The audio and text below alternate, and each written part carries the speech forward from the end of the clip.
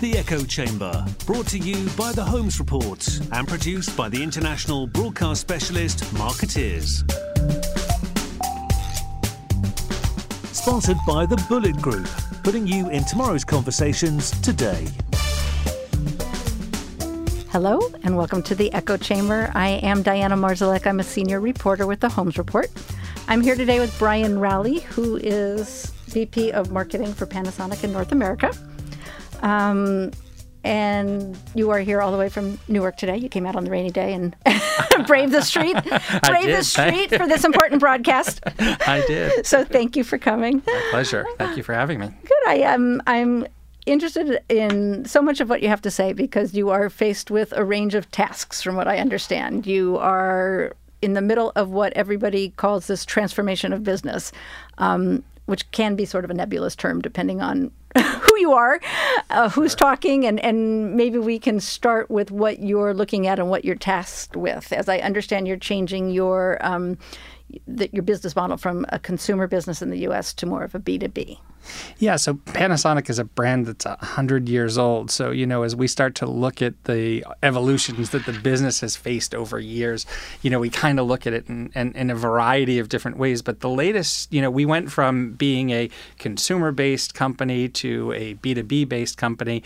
And now there's a real big shift within the organization for us to start to more focus on a solutions-based organization. So there's been several variations of what the company is, and each of those obviously have their challenges as you sort of migrate business and business philosophies, right? So when you say solutions-based business, I'm naive. What does that mean? So Panasonic traditionally has been a hardware-based company. Mm-hmm. So as we start to move forward, we will still have a major play in the hardware space, but it's also looking at what else do we bring into the mix that helps sort of solve the pain points that our customers experience, right? So rather than just looking at it through that narrow lens of here's a piece of hardware for you to work and then migrate applications or use case, whatever the case may be for the individual customer, we're now starting to look at it from talk to me about your pain. What are the things that are in your business that are difficult that you're trying to accomplish as you sort of move through technology? And how is the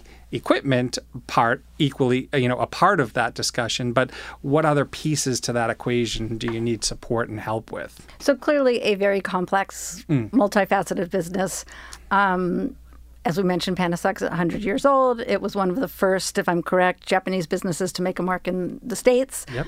I grew up on Panasonic, and I think radios and TV, which dates me, but that's what I think. A lot of people think that. So your task, you don't even sell those appliances in the States anymore. Is that correct? So in the U.S., we don't. We have a small consumer business. We have a consumer business in there, but the focus and shift over time has been to a B2B space.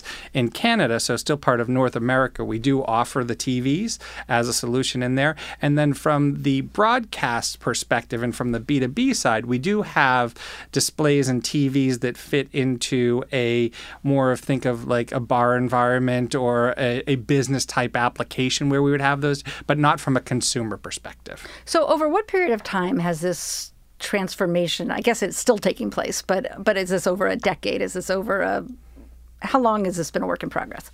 So, I think the company from an overall, probably within the past decade, you've really seen the shift from consumer to B2B, I would say, maybe even probably a little shy of that decade number. So, as I said, we're still in that consumer space to some degree, but really the major shift in the business has been to the B2B. So what is your challenge as the business is in there? I know that's a far-reaching question, but what's kind of at the core of what you're doing? So I think the core is really to try to relate to the newest segment, right, of buyers that are in the market. So to your comment and my point earlier around it being a brand that's 100 years old, and I have my relatives who grew up on the radios and the TVs and all of that, but Panasonic is very prominent in a lot of different verticals today. So in whether it's public sector or enterprise or professional video or TV or the the theme park world or all of those things, a lot of which people aren't aware of. So creating that level of awareness and really showing the value that we bring into that space has really been sort of the challenge that we have, right? And how do we resonate with this new audience that's our millennial crowd, right? And how do we tell the value of that 100-year-old brand in a new world? Do millennials care about that 100-year history? Well, I don't think the 100-year history is important, as important to them as it might be to prior generations. But I do think that some of the basic philosophy of the company and what grounded us and our commitment to giving back to the community, and some of those being our core principles, I do think resonate with the millennial crowd. Well, I did some research reading before our conversation, and I did see that your founder, please tell me his name, so I say it. Mr. Mashista. Mr. Mashista was ahead of his time in some of these issues and policies and sort of engaging consumers and engaging his workforce, transparency, offering health insurance. Are those the values that you're talking about that have carried through that you're trying to translate or Yeah, I mean, share? I think that's a part of it. The other part to it is really the emphasis on the customer. And really, I mean, there's a lot of people that are out there that tell you that they listen and focus on the voice of customer.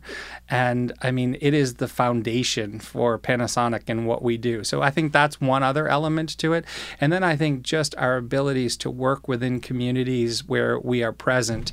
One of the tagline that we have, a better life, a better world, we truly mean that. We are out there trying to change the way people do work and trying to make sure that we can actually really provide a better life for people in the communities where we serve.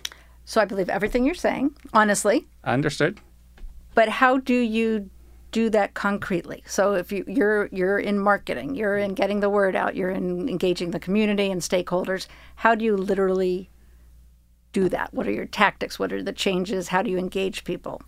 Yeah, and that's actually a big part of sort of the challenge that we face, right? Because part of our culture is to be doing those things, but be doing them in the background and making the difference without getting out there and necessarily saying, look at us, this is what we're doing in the field, and this is what we're doing in a community, or this is what we're doing in the market. So, the approach for us is never to be out there to be boastful and bragging about the things that we're doing, but for us to be able to really work within communities, right? So how do we do that? That's the piece to it. So a lot of it, we work really closely with the customer, right? To have our customers help tell the story with us. And as I mentioned earlier, like the approach that we take is really how do we work to, whether it's through, video work, video storytelling, right? So we've worked really closely with our PR agency RacePoint, right, at the video storytelling, right? And being able to really pull that emotional side of what's important and what's resonating in the market into a place where it feels genuine, and it is genuine, right? And it's not just a company that's out there that's trying to make a stance, but truly it is something that's important to us and we care about. So it's really an interesting balance because it's difficult to not talk about something, but then have people be aware of it. So that's the approach, that we're trying to solve for. And one of the challenges we have in the way that we go to market. Is that approach emblematic of the company or of the culture, the Japanese culture from which it comes? It's probably more cultural than anything. I mean, the brand is very important to, and I know many companies say that, right? Many companies stress the emphasis and importance behind their brand, but our brand is our family, right? So, I mean, when we take on a role, specifically in a marketing role within the business, I mean, number one is to make sure that we represent every step of that brand and according to the way it was represented 100 years ago, right? So it is more cultural and making sure that, we take that approach and it's one that works and really feels genuine and aligns with the company's structure. So you're an American guy. Yep. You live mostly in Florida, yep. Work in Newark, Yep. come up through Horizon. How difficult or what were the challenges in coming into this Japanese-based business from a marketing point of view and the marketing working with your counterparts and the C-suite in Japan? How is it different? So I think the biggest difference is just that, when you look at U.S. business culture versus Japanese business culture, I was in the tech world, in the tech space prior. And so everything that we did was, how do we get into market? How do we get there quickly? How do we make sure that, we're first, we're there, we're boasting in regards to our abilities to be able to do that. The Japanese culture is very different. It's really, it's not slower, but it's more thought-provoking. It's really understanding impacts associated with decisions.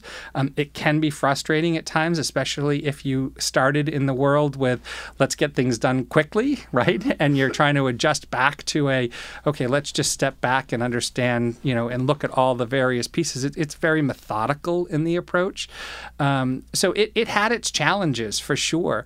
I think the interesting part to it is, I think once you've gained a level of credibility that you're aligning with the thought of and understand the importance behind the brand, then people are very quickly to embrace you and to work with you and to try to.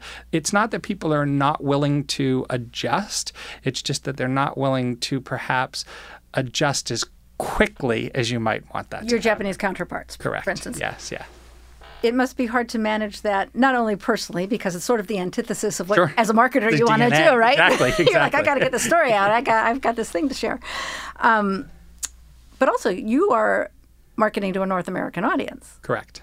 So how do you marry that dynamic and still, coming in one way, but yet get your word out in the way that you need to the consumers that you're trying to reach? So we work really closely with our teams in Japan and our teams around the world, right? So we have global marketing councils that we work together on to understand sort of what's the key points and key targeted messaging that we want to have in each of our areas and regions that we're a part of. So we work really closely just to make sure that from an alignment perspective, we understand the message. But obviously, the way that we communicate the message varies across the globe, right? So there's just different ways that we would do something than our counterparts in Europe might do it, or even our counterparts in Japan. So it's really just understanding the core messaging, but really having a good understanding as well of the U.S. and how they, consume and adopt and listen to the messaging that's out there and tailor accordingly. And you mentioned to me that you have to, trying to reach this new audience, you have to get out of your comfort zone. Yeah. So what does that involve doing? Well, so when you look at sort of the time it takes for you to get into market or the things that you're doing in market, that same thing is the way that business has been done. It's difficult to sometimes shift the thought process, right? So for us, when we look at the demographic that we've had across the 100 years, our audiences make up a lot of different groups. So we've got baby boomers, we've got millennials, Gen Z. We're working through all of that, right? So as we start to look at that, the way that we talk to each of them is very different. So getting out of your comfort zone is one that you might have traditionally done your marketing through digital campaigns or through trade shows. And not that those aren't important, but when you start to look at the new audiences that are coming up, is that where they go, right, to learn about your company? The answer is they come to places like this, right?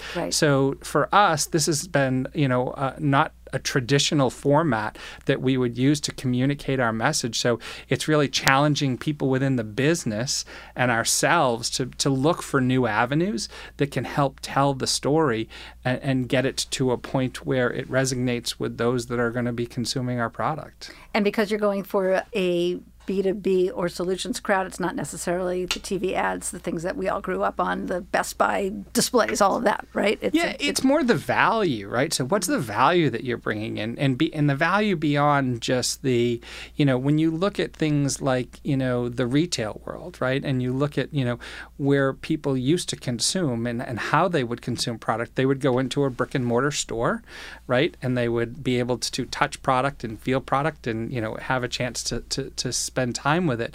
And now when you look at the impacts of some of the online retailers and the work that they're doing, but that impact isn't just from the brick and mortar side to it. It affects the entire supply chain, right? So you look at the way that product is delivered, the immediacy of people wanting it, wanting to know exactly when it arrives, where did it arrive, who signed for it, is it on my front porch, is it on my back? I mean, all of those things are parts of sort of the evolution, right, of what we're doing. And then we're starting to see even people create sort of these immersive experiences. As you look at, we have one of the companies that we work with who is a yoga studio. And you would never think that our technology would sit inside a yoga studio, but they're using some of our projectors to do projection mapping on the walls of the studio to create this environment that is different than just the four walls of a yoga studio. I want to go there. Right? Yeah, exactly.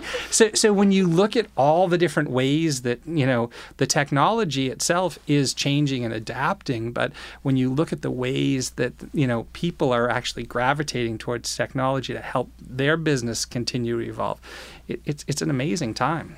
It is. It kind of makes my head want to explode. Yeah. I mean, it's beyond. I mean, I know I'm giving you all sorts of information. No, you came. That's what you're here for. But you came into this, right? I mean, you must have had to come up to speed on all this, and in the throes of this transformation. You've been with Panasonic how long? For 3 years. So at what point in its evolution was that? Was that when you were still sort of focused on B2B, or you started the metamorph? I mean, I know it's all a process, but no, we were into the B2B space. The B2B space was still very much there. I think the difference is really understanding from a marketing perspective the ways that marketing activities sort of influence the overall purchase process, right? So again, we would stand ourselves up. We would have these awareness campaigns that were out there. We would make sure that people knew who we were.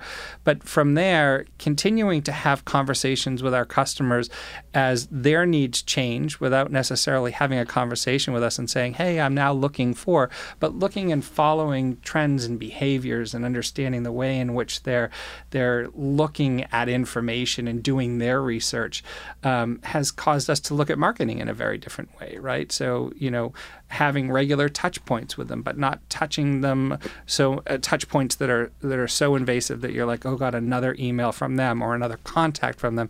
It's got to be relevant, and you have to make sure that even though you're not having one-on-one time with them, you have the abilities to be able to make sure that what you are sharing with them is relevant to something that they're experiencing. Are your major campaigns, or your major initiatives, or your particularly creative moments, is that in the last 3 years? Is that something you can share with me to exemplify what you're doing? So, I mean, I think, we've done a lot of different things. I said, I mentioned sort of the video storytelling, right? So our abilities to really highlight through video and through case studies and the various ways that the company has evolved have been ways that, that we've evolved sort of from a marketing perspective.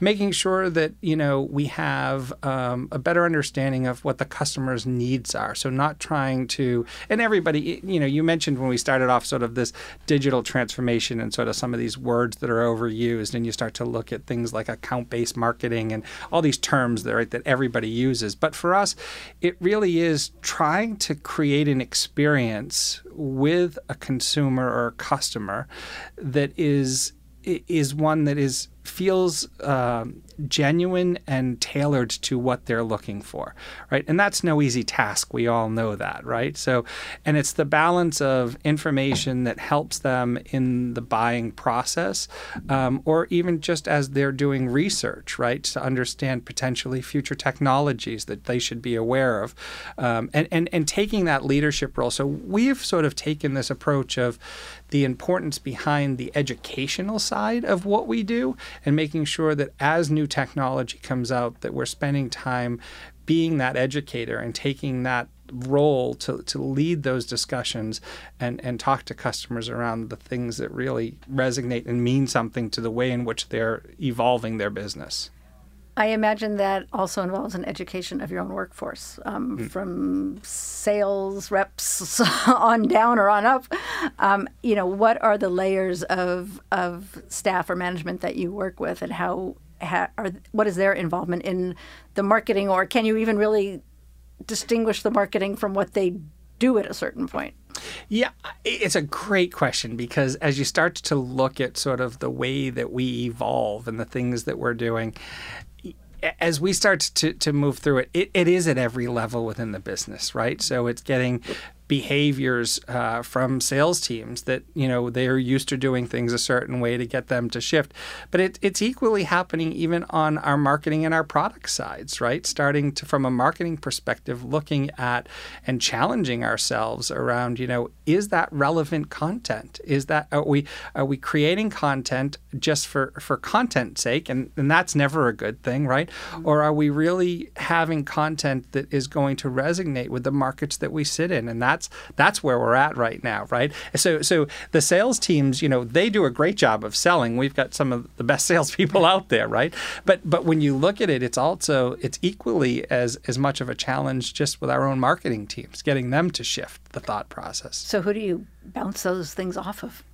So, we have the right relationships, right? So working with our agencies and our teams that we work with to make sure that, the voice that we have in market is relevant. We gauge that every single day, right? Working to make sure that what we're saying is correct. And not from is it correct in terms of are we covering a market correctly? But is it the proper thing for us, an approach for us to be taking to get the message out there? So there's a variety of ways that we do that, and our teams have been really good at helping us sort of migrate through there. We had an agency that we worked with for years when I came into the business, and it's not that they weren't a good agency; they did a great job, but they weren't the agency that was going to help us take us to the next step, right? So aligning us with the right people, making sure that, the message was more relevant to the work that we had. So the team that we have now has really done a good job of that, right? So they've really focused on, here's our audience. This is the way we want to talk to them. This is what we want to talk to them about. You don't realize just how important that is, but it's critical. Right, especially as you're doing this transformation. I believe it, and I imagine because you're talking to a younger generation also that the Panasonic name only goes so far, because I frankly don't even know if my teenage kids know Panasonic, right? Because you're not in the consumer market as you were. Correct. I didn't ask them, but I don't even know if my children know the Panasonic brand. Should they, or is that not, like I say, I grew up on it. I went to buy a Panasonic TV, or my parents did, or whatever it was. But do they need to know Panasonic now, or are you just talking to a whole different crew?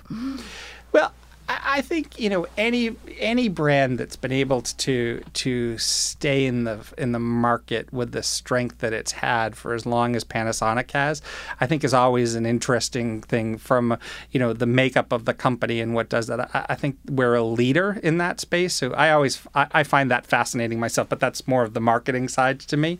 I think when you look at the technologies that we have the best in class in so many varieties of product, from computing products to video products to professional cameras to business systems. And this isn't an ad about all the products that Panasonic has, but it's still very relevant in the market today. Now, are these markets in some cases very niche? They absolutely are. But if from a quality perspective and a brand, it is absolutely a brand that I think I know I personally, not just because I'm here, but hold very high regard for, because I think it's amazing to be able to accomplish that and continue to accomplish that year over year over year. Well, the continuation is the key, because when it was a novelty, a Japanese brand in the U.S. is one thing, but now it's such a crowded space, and technology is everything, and everyone does technology, and you're competing against a whole other a whole other world. Yeah.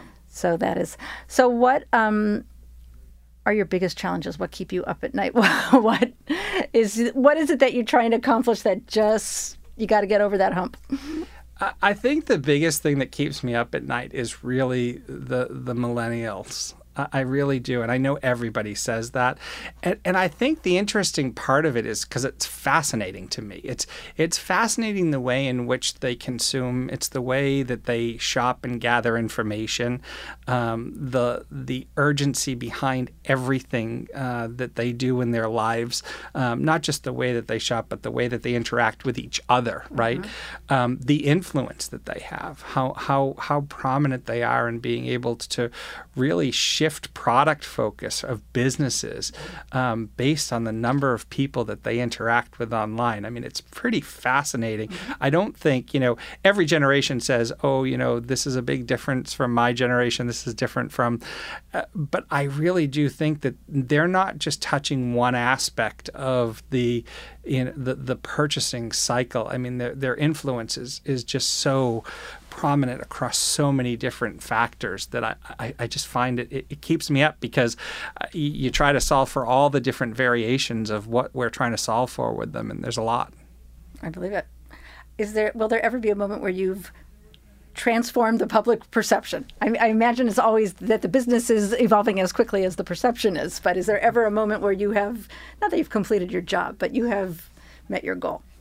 I think when I think when you've been working with a brand that has the longevity that we have, I would say that my job is probably never done, right? Because, I mean, that it sounds cliche in some cases, right? Because, there is an end to what everyone's trying to do. But I mean, truly to continue it and to continue to hold it at the regard that it's at, I don't think it ever stops. I think all of us within Panasonic that are representing that, I think that's an ongoing challenge for us. And to keep us current and fresh and in line, I think is something that will keep me up for many years to come. Good. Well, I wish you good luck with it. Thank you. And be sure to ring me when you have had your epiphany, when I figured it out. When you've reached the millennials and you've had your moment, and we will meet here again.